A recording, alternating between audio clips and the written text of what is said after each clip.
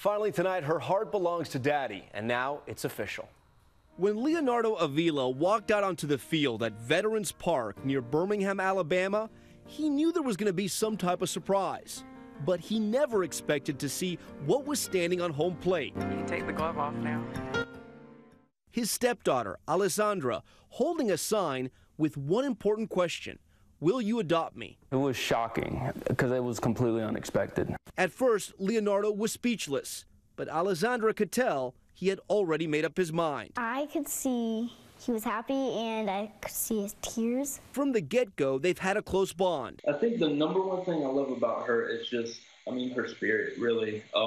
She's just always been such a glow and such a light. Leonardo has been in her life since she was 8 months old. The first time I held her and she legitimately felt comfortable with me, it just came natural. Like she just fell into my arms, and it's like she belonged there all along. Marrying her mom and always treating Alessandra like a princess.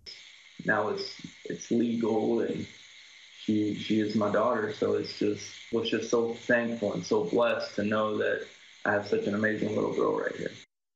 We thank the Avila family for sharing their story, and we thank you for watching. I'm Tom Yamas in New York, GMA First Thing in the Morning. David Muir right back here tomorrow night. Have a great evening. Good night.